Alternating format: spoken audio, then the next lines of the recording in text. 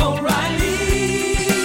You need parts? O'Reilly Auto Parts has parts. Need them fast? We've got fast. No matter what you need, we have thousands of professional parts people doing their part to make sure you have it. Product availability. Just one part that makes O'Reilly stand apart. The professional parts people. O'Reilly Auto Parts. Join us today during the Jeep Celebration event. Right now, get 20% below MSRP for an average of $15,178 under MSRP on the purchase of a 2023 Jeep Grand Cherokee Overland 4xE or Summit 4xE. Not compatible with lease offers or with any other consumer incentive offers. $15,178 average based on 20% below average MSRP from all 2023 Grand Cherokee Overland 4xE and Summit 4xE models in dealer stock. Residency restrictions apply. Take retail delivery from dealer stock by 4/1. Jeep is a registered trademark. Now is the chance to use reliable energy to grow your money with the Dominion Energy Reliability Investment. Our new investment product offers competitive returns, no maintenance fees, and flexible online access to your money. Make the reliable investment in reliable energy. The Dominion Energy Reliability Investment. To find out more, go online to reliabilityinvestment.com. That's reliabilityinvestment.com. Nobody builds 5G like Verizon builds 5G, because we're the engineers who built the most reliable network in America. And the more you do with 5G, the more building it right matters. The more your network matters. The more Verizon engineers going the extra mile matters. It's us pushing us. It's Verizon versus Verizon. 5G built right from America's most reliable network. Most reliable based on rankings from RootMetrics second half 2020 U.S. report of 3 mobile networks. Results may vary. Award is not an endorsement.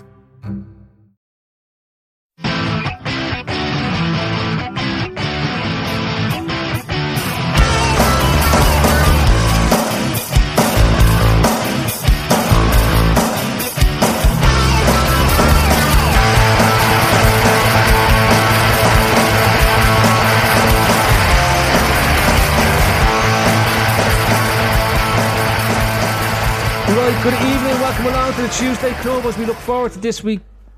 No, we don't. Anyway, the Tuesday Club is brought to you in association with RedsBet, a betting site tailor-made for Liverpool supporters. RedsBet aims to share half of the net profits with Liverpool supporters and fan causes, so no matter what, the fans always end up a winner.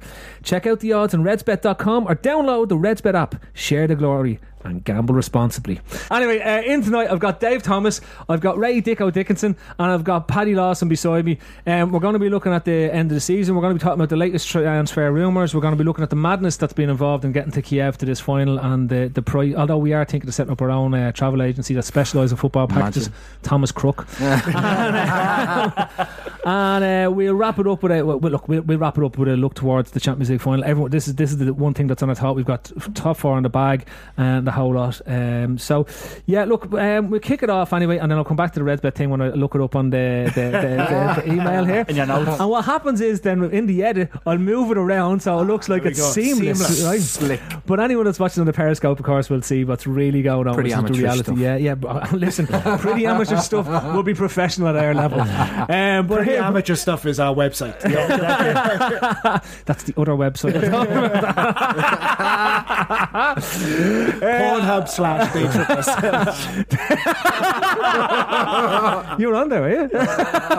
Paddy, that's your support. Right, so Dave Thomas, yes. Great to have you back in the thing, and it is the end of season, so top 4 in the bag. Yeah. We managed to get the win over Brighton, which was easy in the end, and Newcastle did us the favour, which we probably wouldn't have expected had Chelsea not dropped the points during the week. All in all, Dave, look, give me I will go through it as we get into it, but it is mission accomplished, isn't it?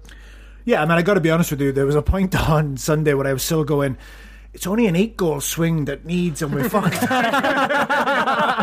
Like Chelsea score 4 and Brighton score 4, fuck, we're done, like, you know. Yeah. But no, and you know, we always make hard work of these things. I mean, the reality is we should have had it in the bag a little before. We probably should have finished higher, and I think if we hadn't had the Champions League final, I think we would have made a push for, obviously we would have finished third. I think we would have pushed for second, actually. Mm-hmm. But you know, I don't think any of us would swap second for not being in the Champions League final. So it was a very good season, and I think that, you know, it's interesting to look back in hindsight at some of the things that Klopp did during the season that he got pelters for that actually ended up paying off. 3 that spring to mind. One is waiting for Van Dijk. The other one is the rotation that he did over the Christmas period, and the third one is obviously letting Coutinho go and not buying anyone. I think that not that all of them. In particular the Coutinho one about not replacing him, I'm not sure that was his preference, but as it happens, the fact that he managed to get this team with those things to the Champions League final and into the top 4, and not just into the top 4 in the Champions League final, I mean blowing teams away. Probably the best attacking side. I think this team is a better attacking side than 2013-14. Yeah, I agree. And they're a joy to watch. And you know, I'll finish on Salah, and I'm sure we'll talk about him, but Salah scored 32 goals in the season, and he missed the highest number of expected goals at 23. So, and a lot of them he in could the first few weeks. arguably have scored. Was that XG2A or was it XG1? To be honest with you, it was XG extra. Oh, that I was looking at. XGX. Whoa! But I think it was something like 23 either XG or big chances or whatever that he missed. So if he could shoot, he'd actually would have scored 15 goals this season. Okay. Amazing, absolutely amazing. Ray Dickinson, talk to me about your thoughts. Just a brief summary of how you feel at the end of this season. Well, went the game. Went the game. Did you not go to the game? You went to the game. And I was sitting there for sort of 15 minutes or so going to myself, I'm so glad we don't actually have to win this game, because there were a few nerves there initially. I didn't think we started like a house on fire or anything like that. I think we were playing within ourselves to an extent. Brighton were kind of there for the taking. It was fairly obvious. But as the minutes passed by, I was just thinking to myself, well, at least we don't have to win this game. But of course, once the first goal goes in, the second goal goes in, it was comfortable enough. Mane tortures you though, didn't he? Yeah. Mane. Fucking yeah, I mean, that, you know, the chance that he misses, and then obviously he's trying to set Salah up, and you know, so yeah, I mean, look, we made the breakthrough a bit later than we probably deserved to, and we were 2-0 up at half time. Should have been more, but look, the second half was just like thoroughly enjoyable when you know that it's done and dusted. You're 45 minutes to sit in the sunshine, everything feels great. You know, it was a great, you know, it was a great day out. It really was. And I agree with Dave. I think if we don't have the Champions League run, we finish probably second. It was great seeing that clip of the United fan basically saying second, we may as well have finished fourth, and then proceeding to sort of lose it completely. So it is, at the end of the day, we don't have to go through that qualification now by finishing fourth. So in a way, it's perfect. And I think it was a massive gamble that was taken in a way by not replacing Coutinho. But having said that, we did bring Oxen in January, and he's actually made a contribution that I think has helped get us to where we are now. So look, it's onwards and upwards, isn't it? And we can go to war hopefully in the summer in terms of transfers, bring in those 4 or 5 players, and not have to worry about selling something to players, because it's there for everyone to see. Plus we don't need to, there is no real risk over any of our first team squad that we don't want to lose. You know, Salah's not going to go, Firmino, Mane's not going to go. There's no one where Emre Can, okay, we know the issue's there, but apart from that, like, there's no one you're going, God, if we lost them, that's a big hole to fill. LL Paddy L to have the Lawsons. It's great to have it. Like, Paddy became a regular. Shawnee basically just his head exploded in the second half of the season. So we had to get a Lawson. So we upgraded. We upgraded. We brought Paddy. We had to alternate. We had to alternate. Sometimes you get 2 Lawsons for the price of 1. It was like that whole thing, the job share, wasn't it? Yeah. These lads have become this our job share. It's the Trippers version. Paddy comes in for the away legs. The man does that. Sean actually has a dodgy knee and all. It's like when your man Kevin Spacey got done and they had to bring that other the older fella. They're not Kevin Spacey. Kevin Spacey. You know, you can say that. To redo it, Paddy, look, given that you only really exist from halfway through the year, a bit like Chelsea only existed since 2005, right? So, what was your take on the season since February? Oh man! I'll just get me phone out. Since the window, since we brought you in the window. Yeah. I don't know. I think my fee was 3.5 million bottles of beer, which is yet to be paid in full. Trade creditors of 90 days. That's it.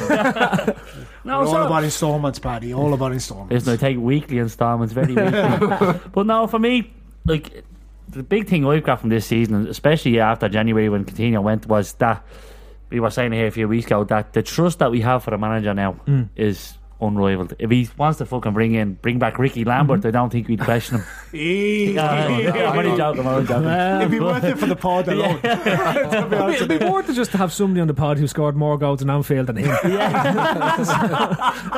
But no, like, it's just with the levels we've gone up in the last few months. Like, a big question for us over the start of the season and coming up to January was the goalkeeper. It was our biggest Achilles heel.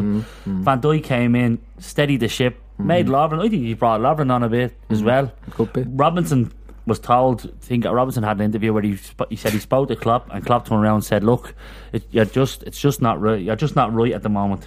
We'll let you bet in a little bit more. And look how good he's been. He's probably been one of the best fullbacks in the league. Without a shadow of a doubt. Alexander-Arnold is another 19-year-old kid, a child, and he's taken on the likes of Sane, and he's, as he said, I think in an interview I was seeing today, he's actually sees it as an honour playing against Ronaldo, and that's the good thing about the team. The team is young, the team is stepping on, and from February, I think a little blip when City beat us that time in the Etihad when Mane was sent off, I think that kind of put a dampener on how our season was going, because I think if we had a beat City or drawn with City, I think we would have kicked on. I think it kind of took the took the wind out of our sails and made us reevaluate things. But after February, I think we evolved. But we like a lot of what Paddy's saying there is it shows that we evolved as the season went on. You know, a lot of what we were doing, you know, the players who were contributing. I know Salah contributed all season, but a lot of the other players seemed to kind of step up in that second half of the season. We were kind of almost unrecognisable from the first, certainly the first sort of 8 to 10 games, with what we ended up with towards the back end of the season. And I think you got to give the manager credit for recognising, particularly, it took a while, but the weakness with the goalkeeper was sorted. He brought his man who he sort of stuck to his guns on in January. And he obviously seen something in Ox that a lot of us didn't see or didn't sort of get at the time, but I think he's kind of been vindicated in that one as well. Well, I think what's interesting about the season when you look back is how many individual players have had a journey. So even Coutinho, who obviously isn't here anymore. Well, he did, because he went to Barcelona. He had a great journey.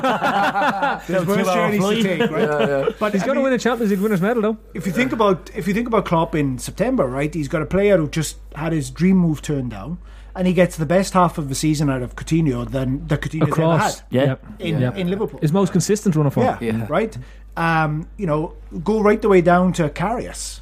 I mean, this is a goalkeeper, and I've been on pods where I've criticised Klopp for the chopping and changing of the goalkeepers, but he brought them in at the right time because he had a nice little run of games where he didn't really have too much to do, got his confidence back, and now, I mean, let's be honest, I don't think anyone would be in uproar if we went into the new season with him as a number one. Well, we are going into the new season as number one. I think it's quite obvious that we don't have any designs to have somebody else. Exactly. And the money it would take to upgrade exactly, that's the thing, isn't it? We would be better spending somewhere else. Listen, I want to sort of bring it back just a wee bit, but before I do, what is the highlight of the season for you, Dave Thomas?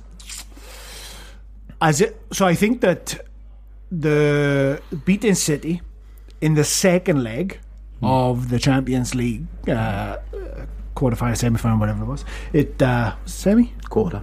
Yeah. Okay, now. I know. Yeah. So beating City, that second game, getting to half-time at 1-0, and then Salah scoring. I don't think I've ever felt as jubilant about a goal as since probably Istanbul. I mean, it was just unbelievable that we beat them there.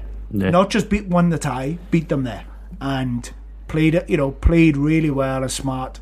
So that, That's the one that always kind of jumps out to me when Salah, because it's a great goal as well. Yeah. I mean, it's a great goal, great finish. And the other one is again against City is Firmino's chip, where he does the Fowler type finish. Elbows Otamendi out the way and bends it over Ederson. I thought that was again just a sheer moment of class, like that summed up what we're like as a team.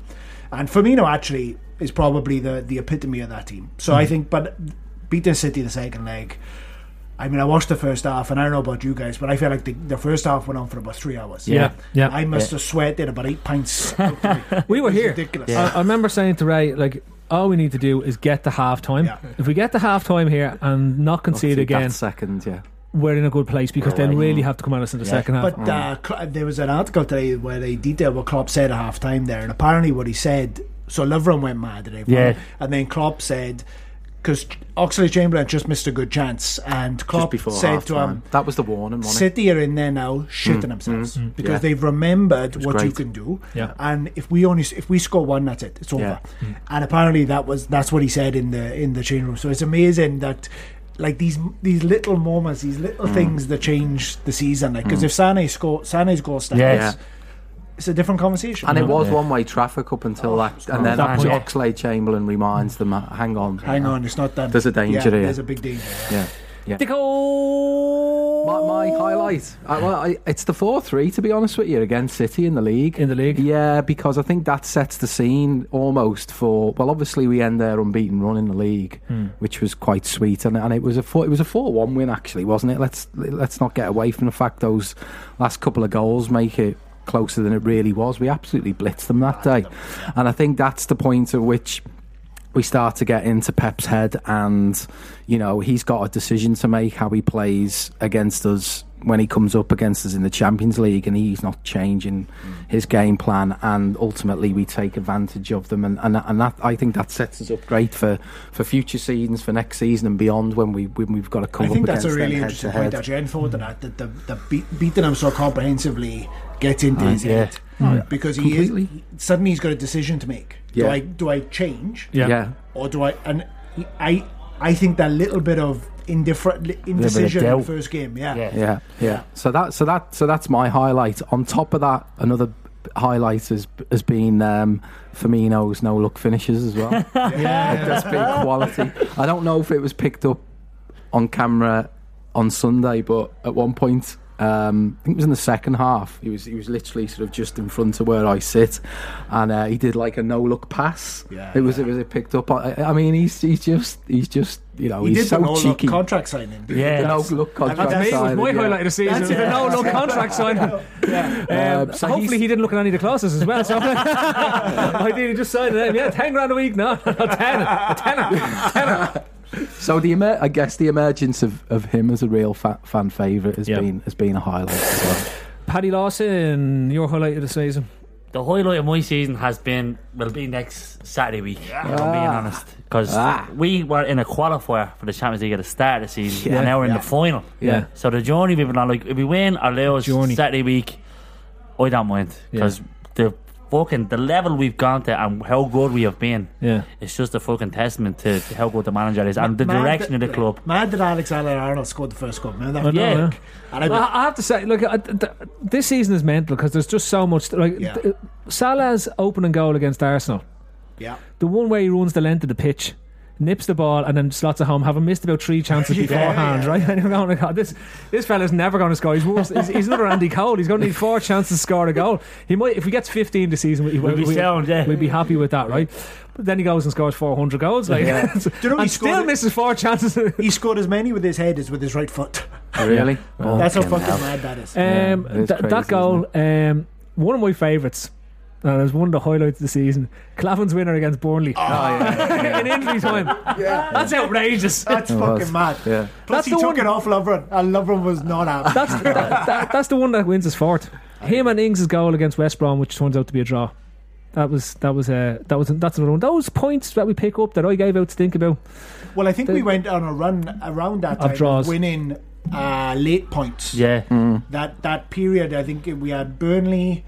Bournemouth and something else where we'd rescued games. I can't remember the exact sequence, but Palace was another one where we were 1-0 down because we never used to be able to do that. Yeah, that was for the Remember March under Rodgers, time, that was our biggest thing, right? You go 1-0 down, you're like, well, you may as well write the shit the bed. We're never going to get a point to Van Dijk's debut against Everton and scoring the winner in the end. I know it means nothing in the end. It wasn't even a league match, but we can pretend it's a league match now that we got into the Champions League and they didn't finish above us. Van Dijk might be the first Richard player. Keys, just I hope you're watching tonight. He might be the first player we've signed, right, who is like legitimately world class. The finished article when he gets here, he's there. Definitely. Yeah. Like Salah, nobody expected him to be. I don't think he expected himself. Right? I did. You did, whatever. I said we're signing 20 goal a season man from the wide. I didn't expect him to be a 40 plus goal a season man from wide, but I was taking 20 and I would have been happy with that. Even Salah still has improvement, right? Yeah. But Van Dijk, he hasn't reached the ceiling. An absolute. I mean, I know it's a Rolls Royce. I mean, he's just something else. He's much better. And if you went through my Twitter feed, there's probably loads of tweets on there going, "Why the fuck would you spend this money?" I actually didn't realise how quick he is. Oh my god! The match on Saturday, the match on Sunday, the speed. I was like, holy. I still think he has a growth deformity. His head is way too big.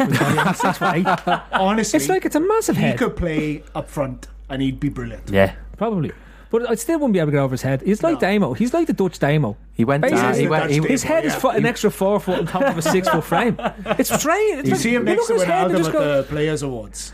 He's like mini me. There's a picture in the orange kit before one of the games, and he's in the team, and it literally goes across the players, and then it just gets Van Dijk. The system mountain just with his arms around the boys like fucking. There's so many moments. I'll tell you another one that'll be underrated and it won't be thought of that much. But Karius' save against Newcastle, where we won 2-0 against Rafa's team. That was some save that day. It was the first moment I think we talked about it. He tipped it around the post. It was top corner save. It was the first time I thought to myself, there's a fella now who's decided in his own mind that he deserves to be number one. Yeah, because there was a few games, but his initial few games, whilst he was solid enough, he wasn't pulling off anything spectacular. No. You know, and everyone was going, yeah, but like when's he going to win his points? When's he going to? And that was where he started to. And there was a few of them moments as the season went on as well, right? You got Robertson in his 60-yard hunt against City. And then Alexander-Arnold blamming it in against Swansea. And like, what a finish that is. And it was Flano against Spurs type goal. Fucking hell, even Alexander-Arnold has scored, and he's so delighted. The other thing that I think has been interesting is how Milner has gone from being like this, gammon-headed fucking pain in the ass. Gammon-headed Nobody wants him to come on. Nobody not nobody. Let me rephrase that. He's not very popular. Yeah. Suddenly he's a bit of a cult hero now, and he's actually funny on Twitter. Yeah, he actually is. And he's been brilliant in centre midfield. Like, if we got another player like that in this transfer window, you'd fucking take your arm off. He's been brilliant. That's Sami Khedira, isn't it? Exactly. It is. It is. That's what you're looking at. You're looking at bringing in that experienced fella who's been at a club with a winner mentality to infuse that into the rest of the young players coming through who haven't necessarily. But while saying that though, if we go to a Champions League final with the group of players that we have, that young group of players that we have, and we go and win a Champions League, that idea of the winner's mentality, that's already infused. It'll be 10 foot tall next season. You've got it there, haven't you? Yeah. The one thing I'd ask is that was some of the lowlights, because there was like the start of the season was manure. Like, given if you look at our first 10 games, right, and you look at the points return from the first 10 games, and you consider how close we could have been to City, but I do agree with Andy's point that that's a 100-point season out of City. The last thing we wanted to have was our 95-point season. When City, which would have been typical. Season. True, yeah. Look, City are the best team that I've ever played in the Premier League.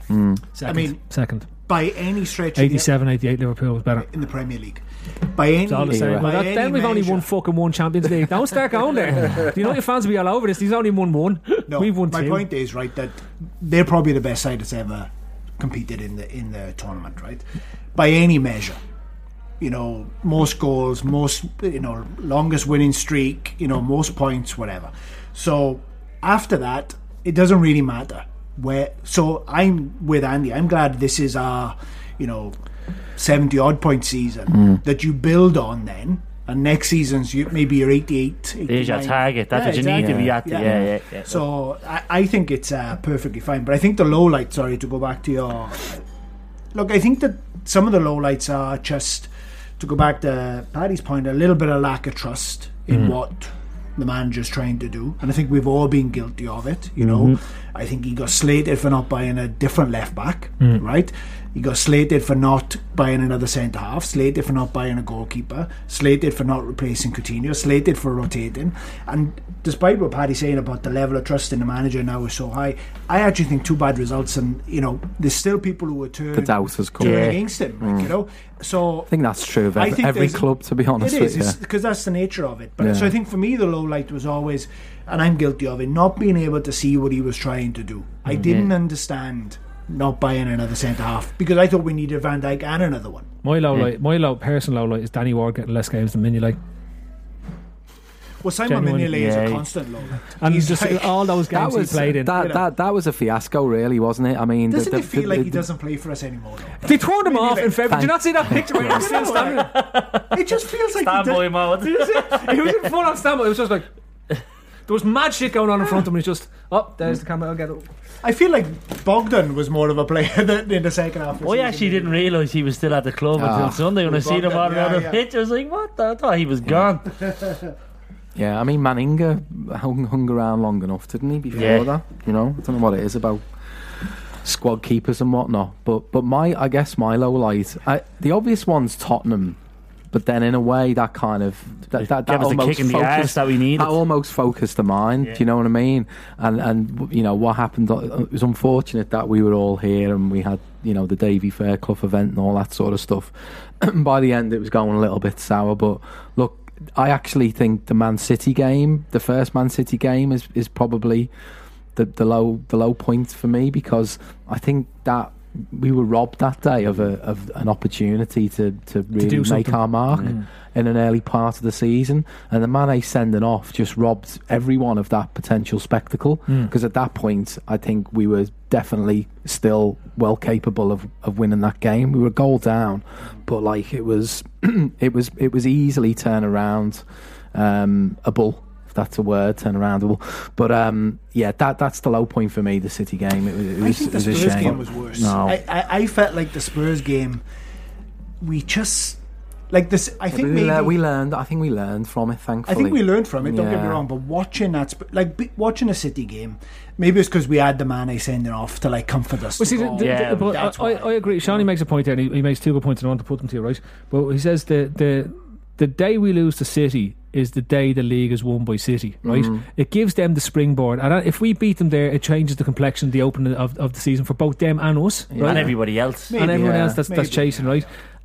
And we could have beat them. That I agree with your point. Although we went 1 goal down, mainly due to Mignolet. We were very good in the first half. Yeah, like we could have come back into that game, and we proved it over the 2 legs that we would have been able to salvage that in terms of the Champions League. But Shawnee asked a question: what was the watershed moment in this season? For me, you know, people talk about many things, but I think that second game against City, when we come back out of the season, the winter break, right? We've had a few funny. We've done well over the Christmas period. We've done better than most, actually. We had, but we had that January lull again when the cup games. And to be totally frank, I don't give a shit about the cup games. I'm happy to get out of the FA Cup as soon as possible, to be totally honest with you. It doesn't get you Champions League. It's an irrelevant cup, right? It's the same. I like the League Cup because it's midweek. It doesn't really take up time at the weekends. Whereas the FA Cup, there's all the bullshit, romance of the cup. Europe and the league, that's Liverpool's bread and butter, and always has been, always will be. But looking at the watershed moment for me is that City game, the 4-3 in Anfield, because suddenly the team that we support, the team that we want to see do so well, really starts to believe that this team can go on a run. And we all said it at Christmas. We got a good Christmas. We had a good springboard to go on a run to really nail down top 4 and do something potentially in the quarterfinals of the Champions League. And that just gives them the belief. They've beaten the unbeaten team in Europe. Yeah, I mean, for me, aside from the Spurs game, which I've talked about, it's not necessarily a watershed, but I think him picking his back 5 and sticking with it, like Karius, Lovren, Van Dijk, Robertson and Alexander-Arnold. I think when he said, and he obviously said, this is my first choice defence, and they started to play together. I mean, I think if you look at our record, defensive record since Van Dijk joined, or even since the Spurs game, to be honest with you, I think we're like second. Second in the league on points, second on the league in goals. We only conceded 38 goals across the season, right? Yeah, a lot of them come early doors, didn't they? That's a goal. Spurs have had more penalties in Anfield than we have. Exactly. So actually, that's a good show. Yeah, for me, when he went fuck this messing around now. Karius, and these are the lads. These are the ones that are going to do it.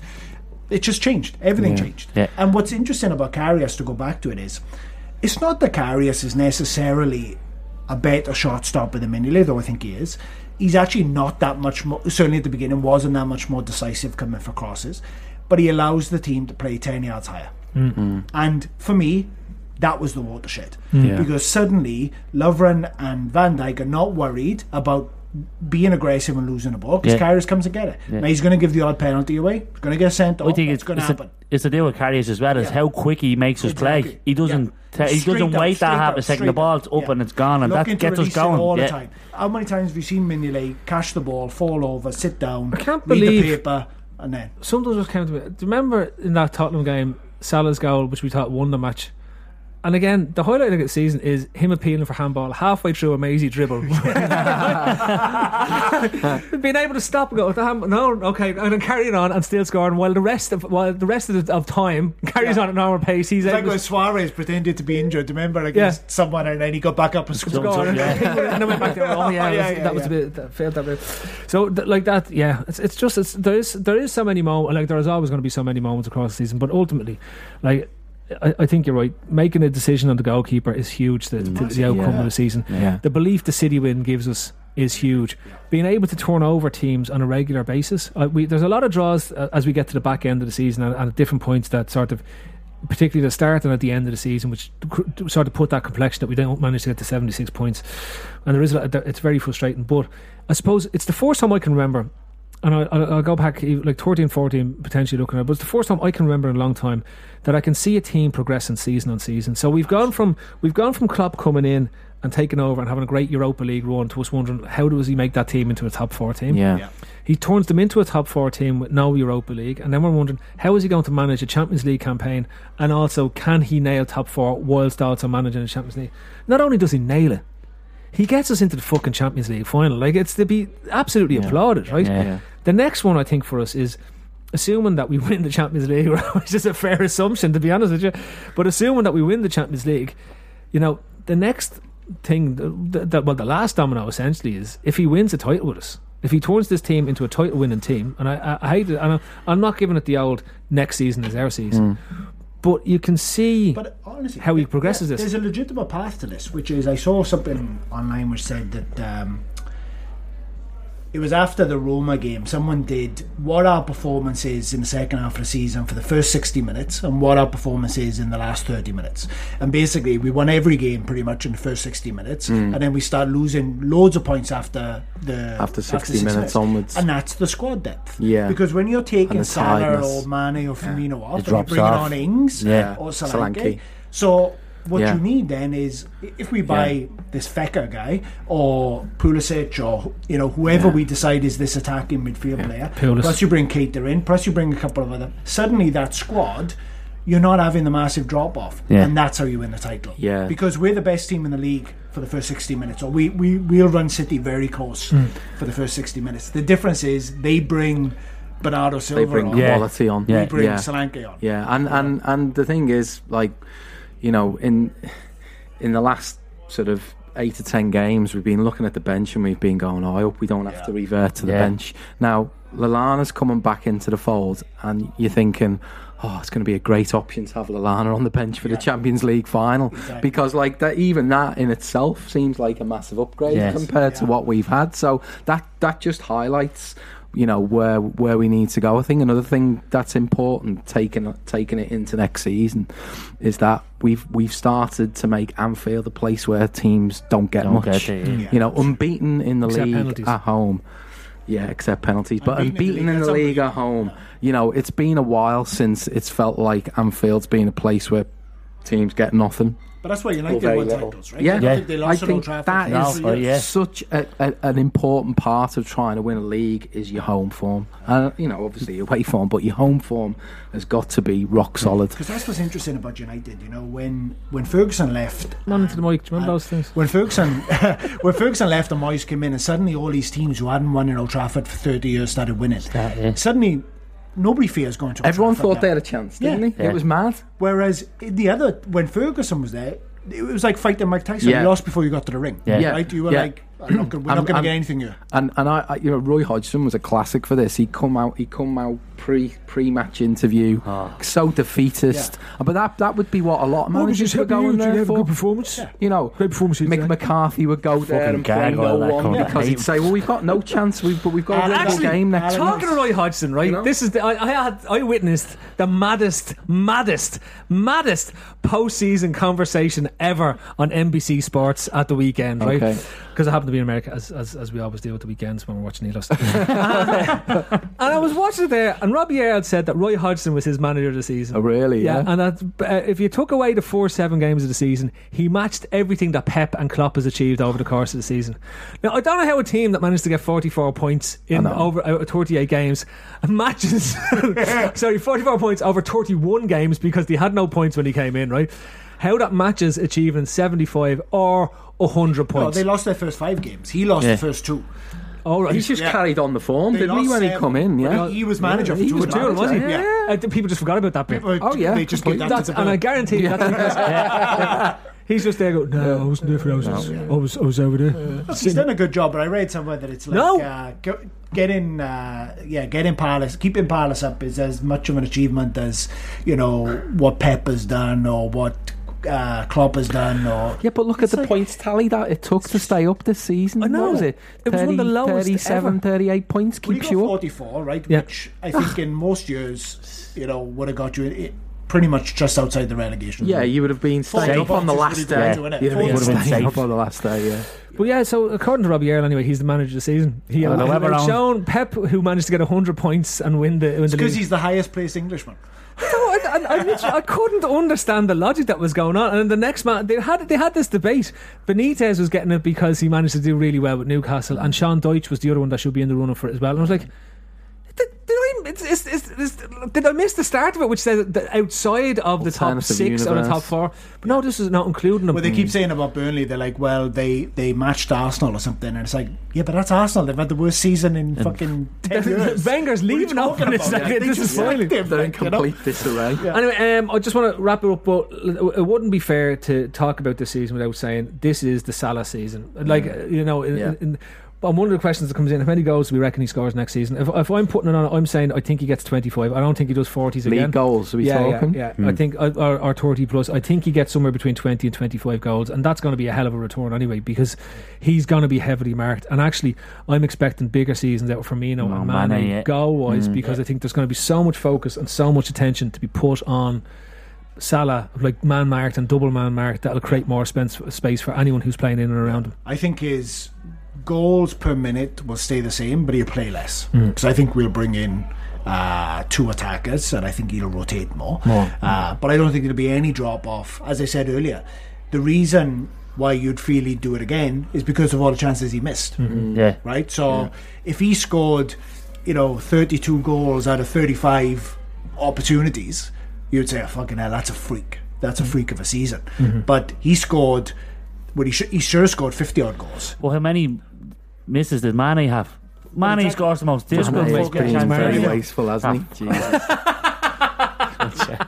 Mane scores left-footed from 30 yards into the top corner, and then misses from 3 yards with his favourite foot. Like, if he can change that around, do you know what I mean? There's a 25. Everyone's saying about 22, 25 to 30. I think he'll be in the 25. But he also won't need to score as many next year because you have more. Because we have the defence, and we are not in a position like we were in Klopp's first 2 seasons where if you don't score 3, you're worrying about it. Like, I want to move on to transfers because we are starting to move around. So, like, most of the attention seems to be on Fekir. Obviously, I think that securing top 4 probably changes that we might get a few deals done earlier than we would have expected to do had we not gotten top 4 in terms of what was there. Plus it's a World Cup as well. And it's a World Cup year as well. So you're expecting to see what's coming in. People are talking about May 17th. I think everyone needs to remember that's domestic transfers as opposed to... So if we're going to sign anyone from the Premier League or within England, that's when we can start to sign them. Other leagues won't be finished. Announce Martial.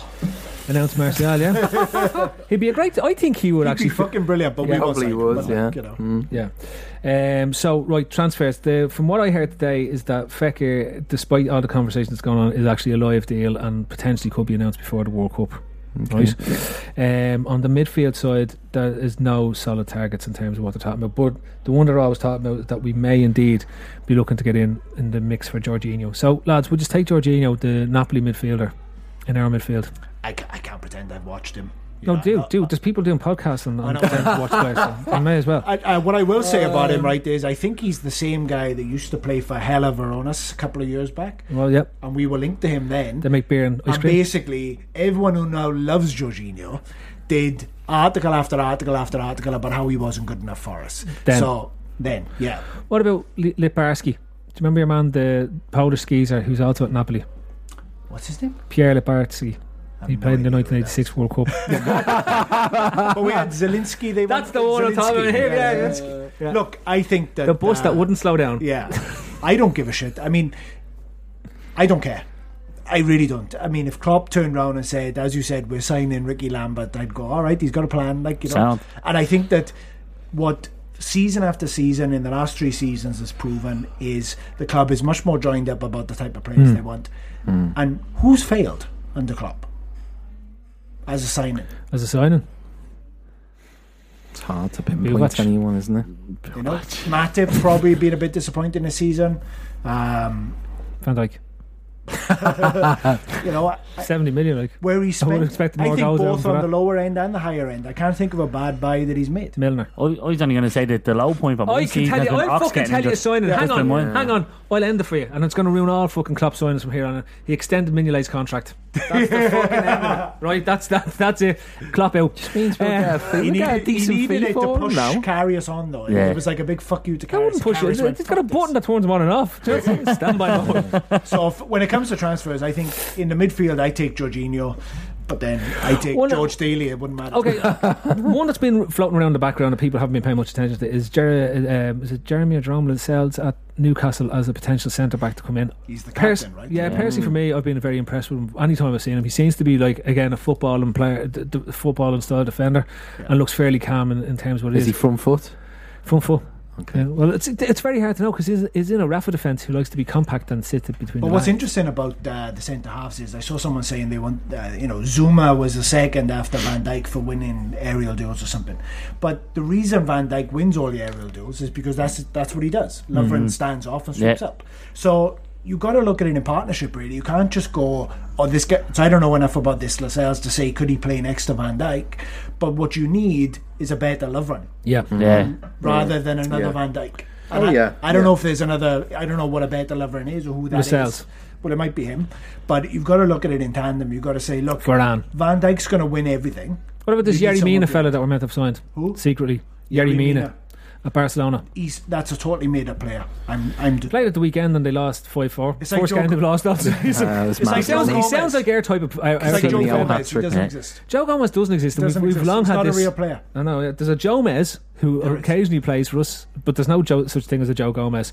One thing look, for everyone that's been out there saying that Chan was putting on his injury and he was faking it and that he just didn't want to play, but he'll turn up for the Champions League final. Poor bloke's been left out of the Germany national team squad, and I've seen people delight at this. That look, it serves him right for faking his injury. Like clearly, if he's injured and he's not in the Germany squad, he's actually injured. But he's not just making that Do you up. know why people don't like Chan? It's because 50% of Twitter likes Henderson, and you cannot. It's impossible to talk about Henderson or Chan on Twitter without talking about the other one. Without somebody coming into Same you as saying, Lovren and Sacco. Can't talk about Lovren without Sacco. even now you can't talk about it. Even So- now, Sacco's still coming into the People who conversation. don't like Chan, they're reacting to people who hate Henderson, and I've used Chan as the example. The truth of it is, we could do with both of them. Yeah. And I'd keep Chan. I'd pay him what he wants, really, to be honest. I think he's a 24-year-old German international. He's coming to the end of his contract. He's only going to get better.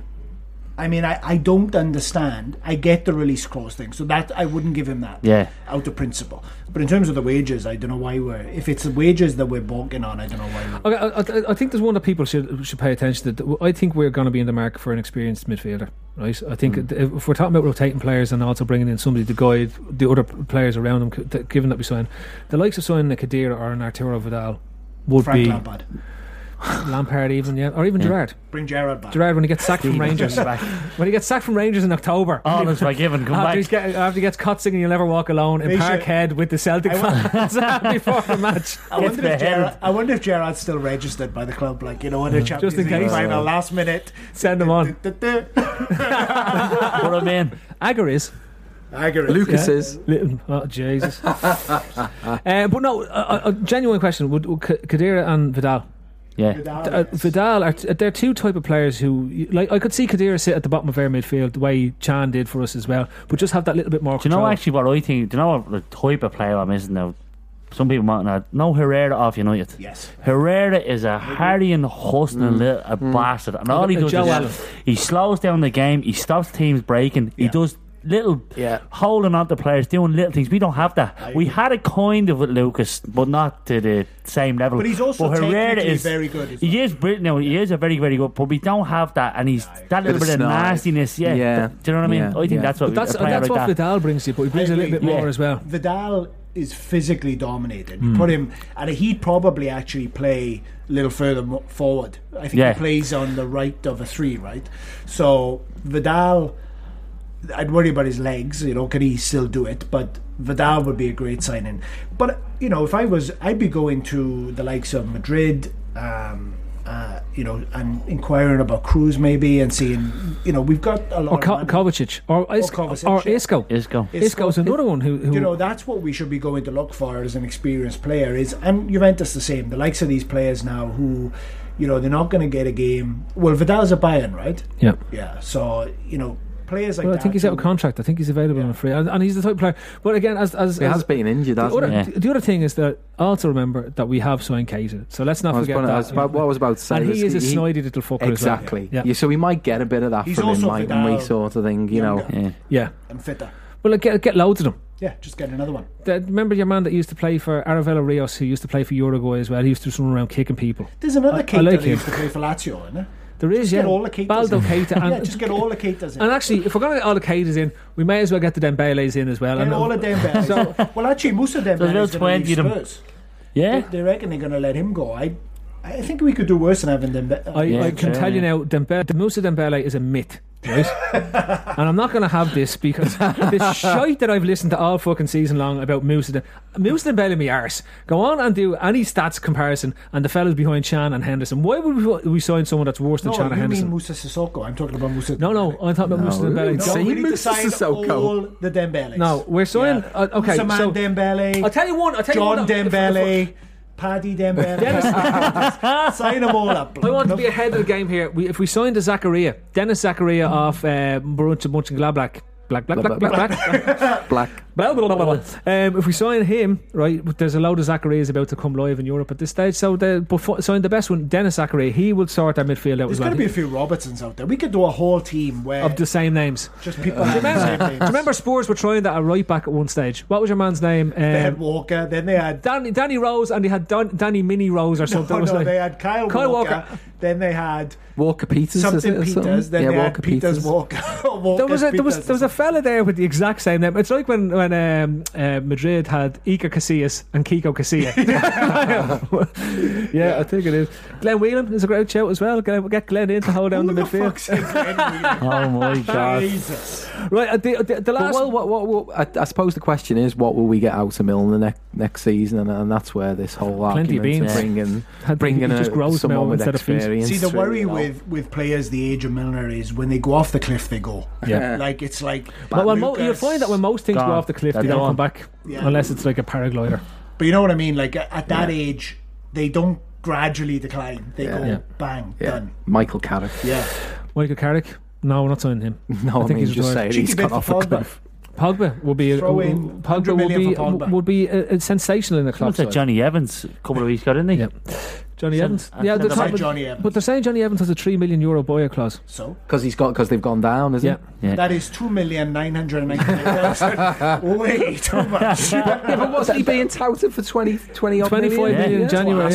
I'll put the last bit.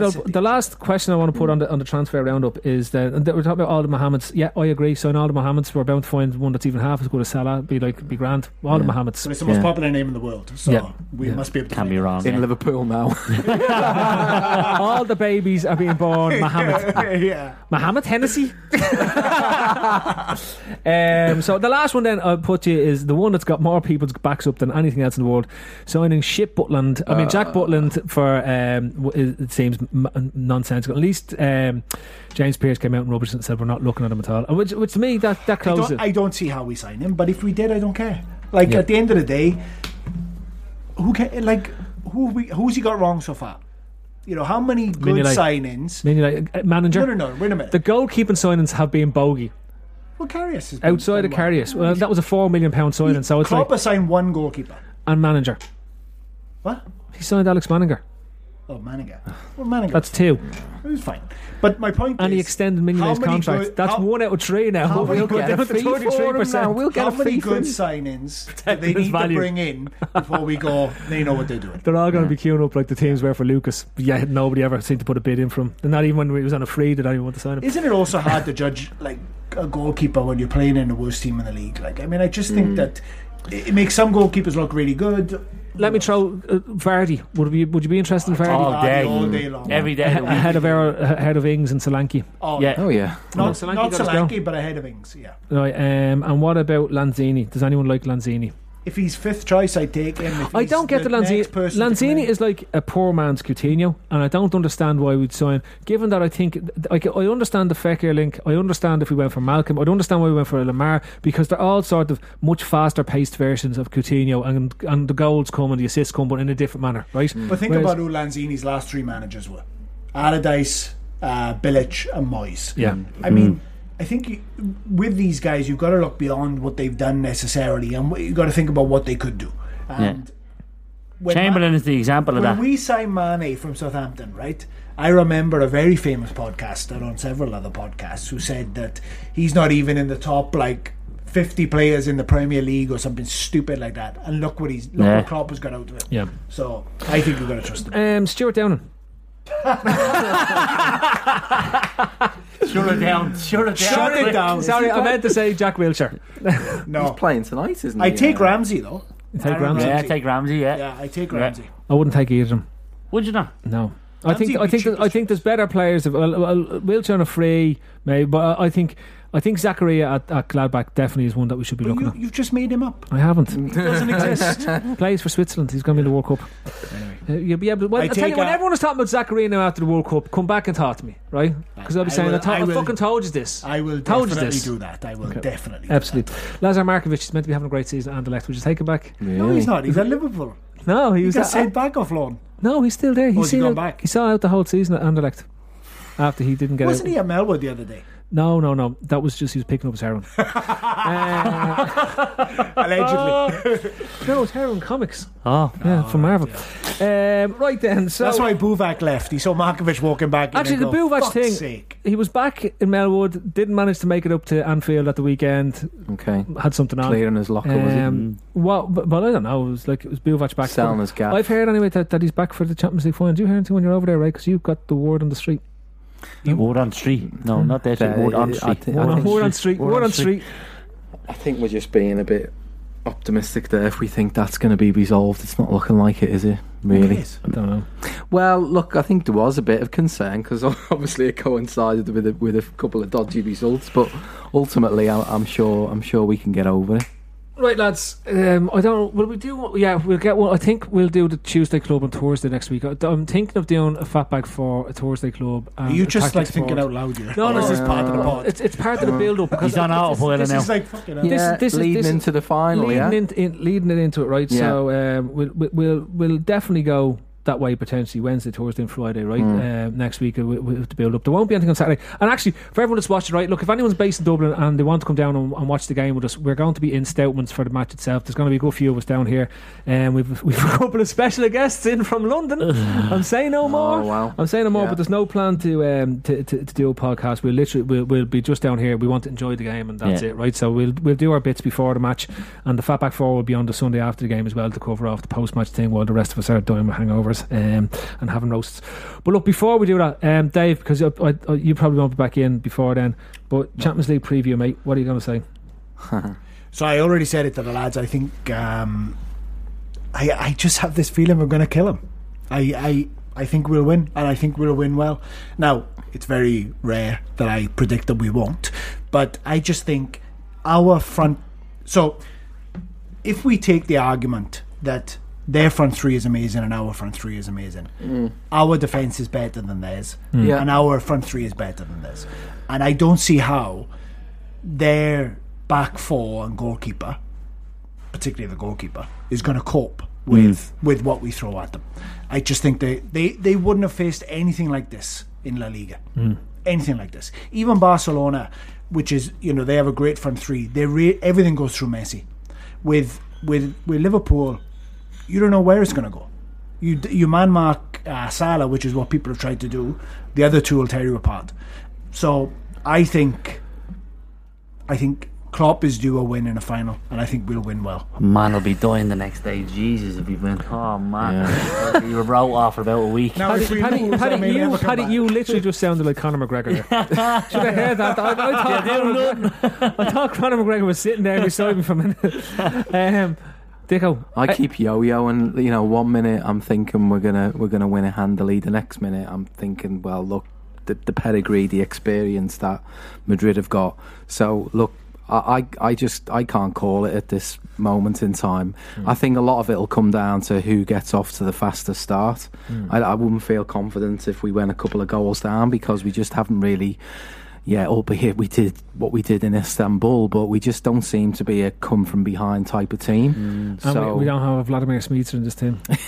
So we don't have Stevie G in the team. So look, I mean, Zidane winning 3 Champions League is like Harry Kane winning 3 Golden Boots. All I'm saying is, on that, just don't forget that Bill Paisley. Bill Paisley is the only man to have won 3 Champions Leagues. But you can, going to Dave's prediction, you could see that happening. You could see us blowing them away. What I'm hoping in this whole scenario is that, Madrid don't take us as seriously as they should be taking us, because they are, the big dogs that they're going after. What is it? Number 13, is it? So I just and will they really? Tracy Barlow. Will they really accommodate us the way that they should accommodate us? I'm not sure they will. No. So look, we've got as good a chance as any team that we would have. I'd have been more afraid of us coming up against Atletico than Real or Spurs, who were the best team in England this season. So look. We've got to go there with as good a chance as beating anyone. So yeah. I'm going to say now for Gav, it's a free hit. Oh. It's a free hit. Is it? Now, the way I look at it is, free hits a Champions League final. Now, the way I look at it is, we have nothing to lose. We nothing to lose. Real Madrid are one of the best teams in the world ever. We have Ronaldo. Champions, double champions. Yeah, we have Ronaldo. The biggest battle on the pitch for me, watching the game, would be Ramos against Firmino. That'll because. And the only thing I don't want to happen is if Madrid go 1-up and then they start rolling around the ground, because it'll fucking ruin it. Like, as a spectacle, it should be 2 of the best attacking teams in Europe going fucking hell for leather. They won't be. If they get their noses in front, they won't be asked about it turning into a showcase. They'll just want to win. They'll just want to win. Well, look, I'll put it this way, Dave Thomas. You're happy you're predicting the win? Yeah, I think we're scoring the first 10 minutes. Score. Kill him. I think we'll win 3-1. Okay. Dicko? I'll agree with that prediction and say 3-1. We're going to win 3-1. Fucking nuts. Yeah. Pads? I'm going to go 2-0. I'm saying it's extra time, it's a penalties, and then it's fucking lottery job. We're going to be relying on you'll have your Navas jersey. I'll be down in the bleed Liffey. Listen to him. Fucking hell. I'll be down the Liffey. Score the equaliser by Gareth Bale in the 98th minute. Right? 8 minutes of injury time. Not a single free kick in the whole match. Right? They'll be just like it's going to be the Welsh final. Yeah. Bale's going to score, then Woodburn's going to score 2. Yes. Right, listen. Can we just before we wrap up, can we just have a quick couple of minutes on that whole fiasco that has unfolded around the tickets for the final? Dave Thomas is going to go. We'll just say goodbye to Dave Thomas, and we will, right? We will can have a quick couple of minutes. Dave, thanks for coming in. Good man. Good man. Dave, everyone say goodbye to Dave. Don't say goodbye to Dave. There's hearts and everything going. Dave was never going to Kiev, so he's not asked, is he? Right, Ray, let's go. You are a match going red. Goes the game. Dave, I'll talk to you during the week. See you later. See you, Cheers, buddy. Can't wait to see the Welsh final. FAW Cup. Barrytown versus Aberystwyth. No. Anyway, No, go on. I mean, look, the whole there's not a perfect situation, is there? Because at the end of the day, there's never going to be enough tickets to satisfy the demand. But just sort of from personal experience and what was going on Friday around the ballot. I mean, it was. The mind boggled that as the day progressed. We were supposedly finding out whether we were successful in the ballot on Friday, and you're checking your email every hour initially, then every 10 minutes, then every 5 minutes, then every fucking minute. By the time it got to 5-6 o'clock, and the email comes out at 6:30, and within that sort of 24-hour period, the charter flights that were being put on, the prices had been hiked up by 150 quid. The whole thing has been a bit of a PR disaster. And, I know it's unfortunate that the final is in Kiev, and that adds to the complications of the logistics of getting there. Mm-hmm. But I just think it's been really badly handled. Everyone knows that everyone can't go, but I think there's been a bit of a PR own goal on this one. But right, is the one thing that keeps coming back and keeps coming back. The whole thing. I'll go back to it. Right, putting a final on in these mad cities is just seems absurd. Outrageous, to me, yeah. Right? Because between the travel costs to get there, right, what the host city is doing in terms of lumping on top of these costs, and then the whole other impacts that we're talking about, these 16,000 tickets to the Liverpool fans. I think they did 20,000 to the Madrid fans, and it's an 80,000 seat stadium. That's less than half. It's less than half to the actual core fans of the actual clubs participating.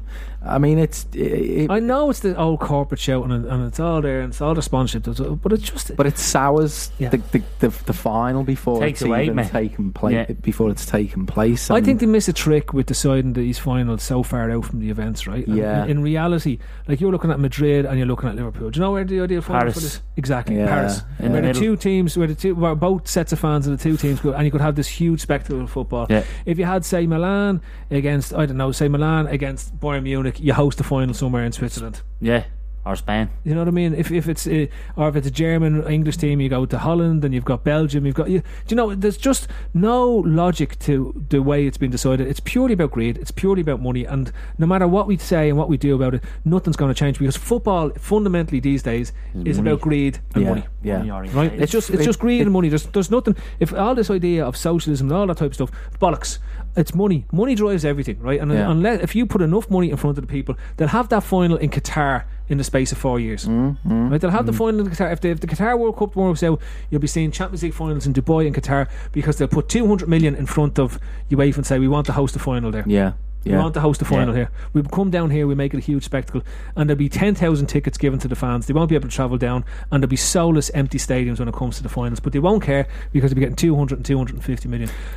The irony, though, actually, is probably be easier to get to Dubai than it would be to Kiev. Well, they're out because there's flights, regular flights to I think to it was Dubai. Simon Brundish actually pointed out that you could do a week in Dubai, right? Yeah. Fly into Dubai and then get a flight to Kiev and fly back to Dubai for an overnight, right? Yeah. For less than it was costing to fly from Liverpool to Kiev. Kiev direct, yeah.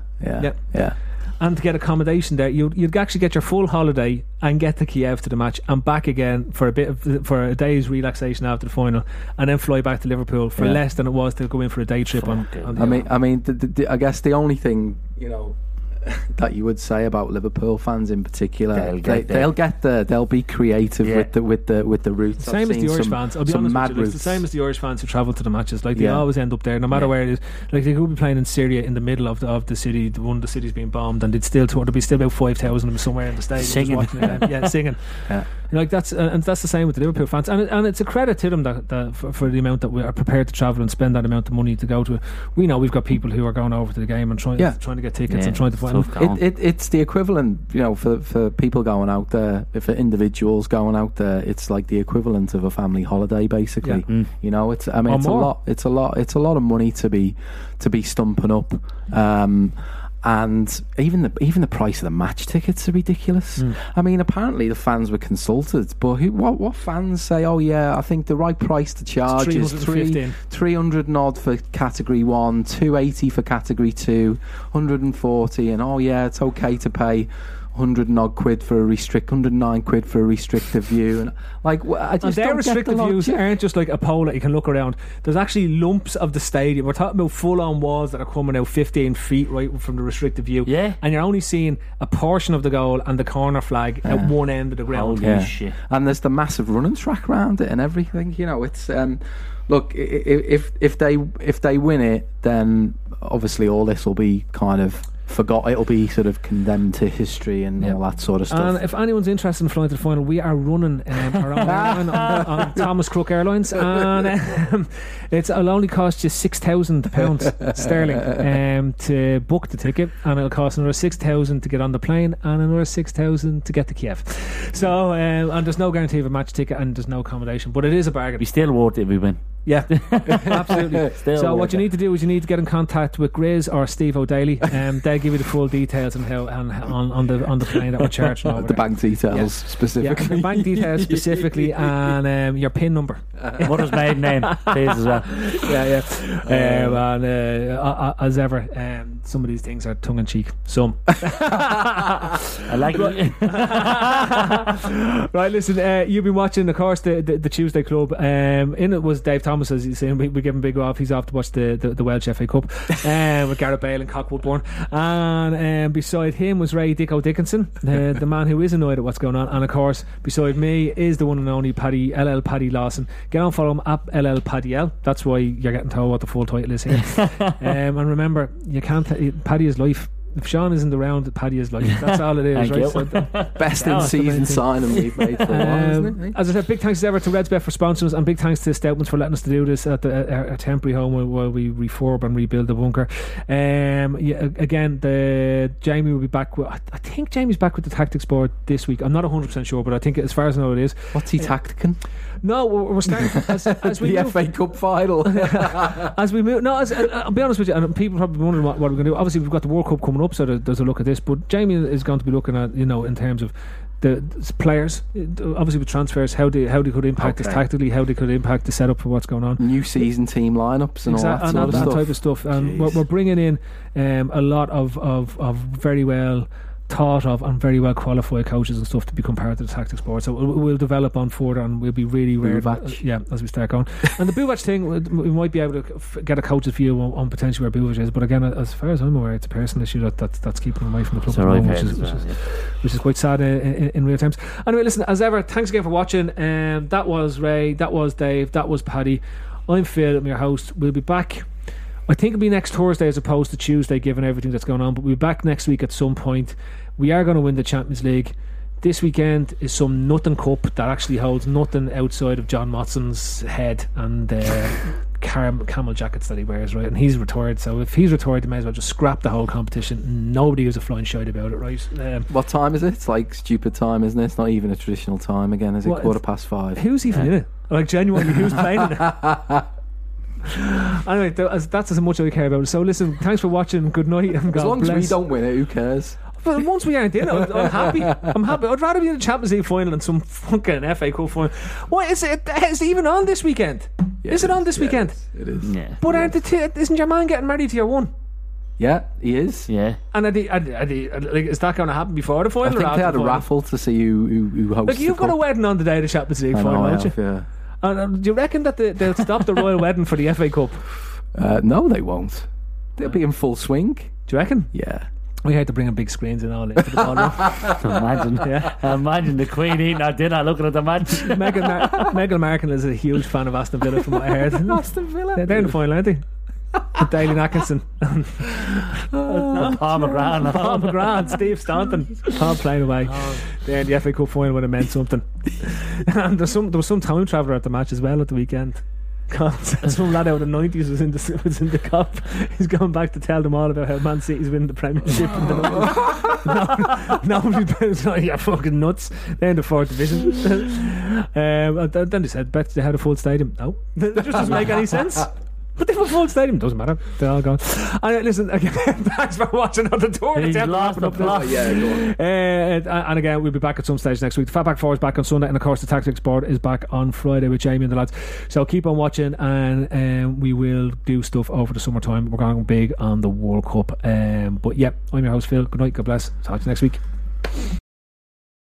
So I heard from my sister's friend's cousin that Kohl's has the lowest prices of the season, and had to see for myself. For real, the deals are so good. I got my kids' summer tees for $5.99, a cute swimsuit for myself for $17.99, and a Shark vacuum for $199.99, which will be great after Sandy Beach days. I got Kohl's Cash too, and I got it all in less than an hour with free store pickup. So yeah, summer, I'm ready for you. Select styles, ends May 23rd. Some exclusions apply. See store or Kohl's.com for details.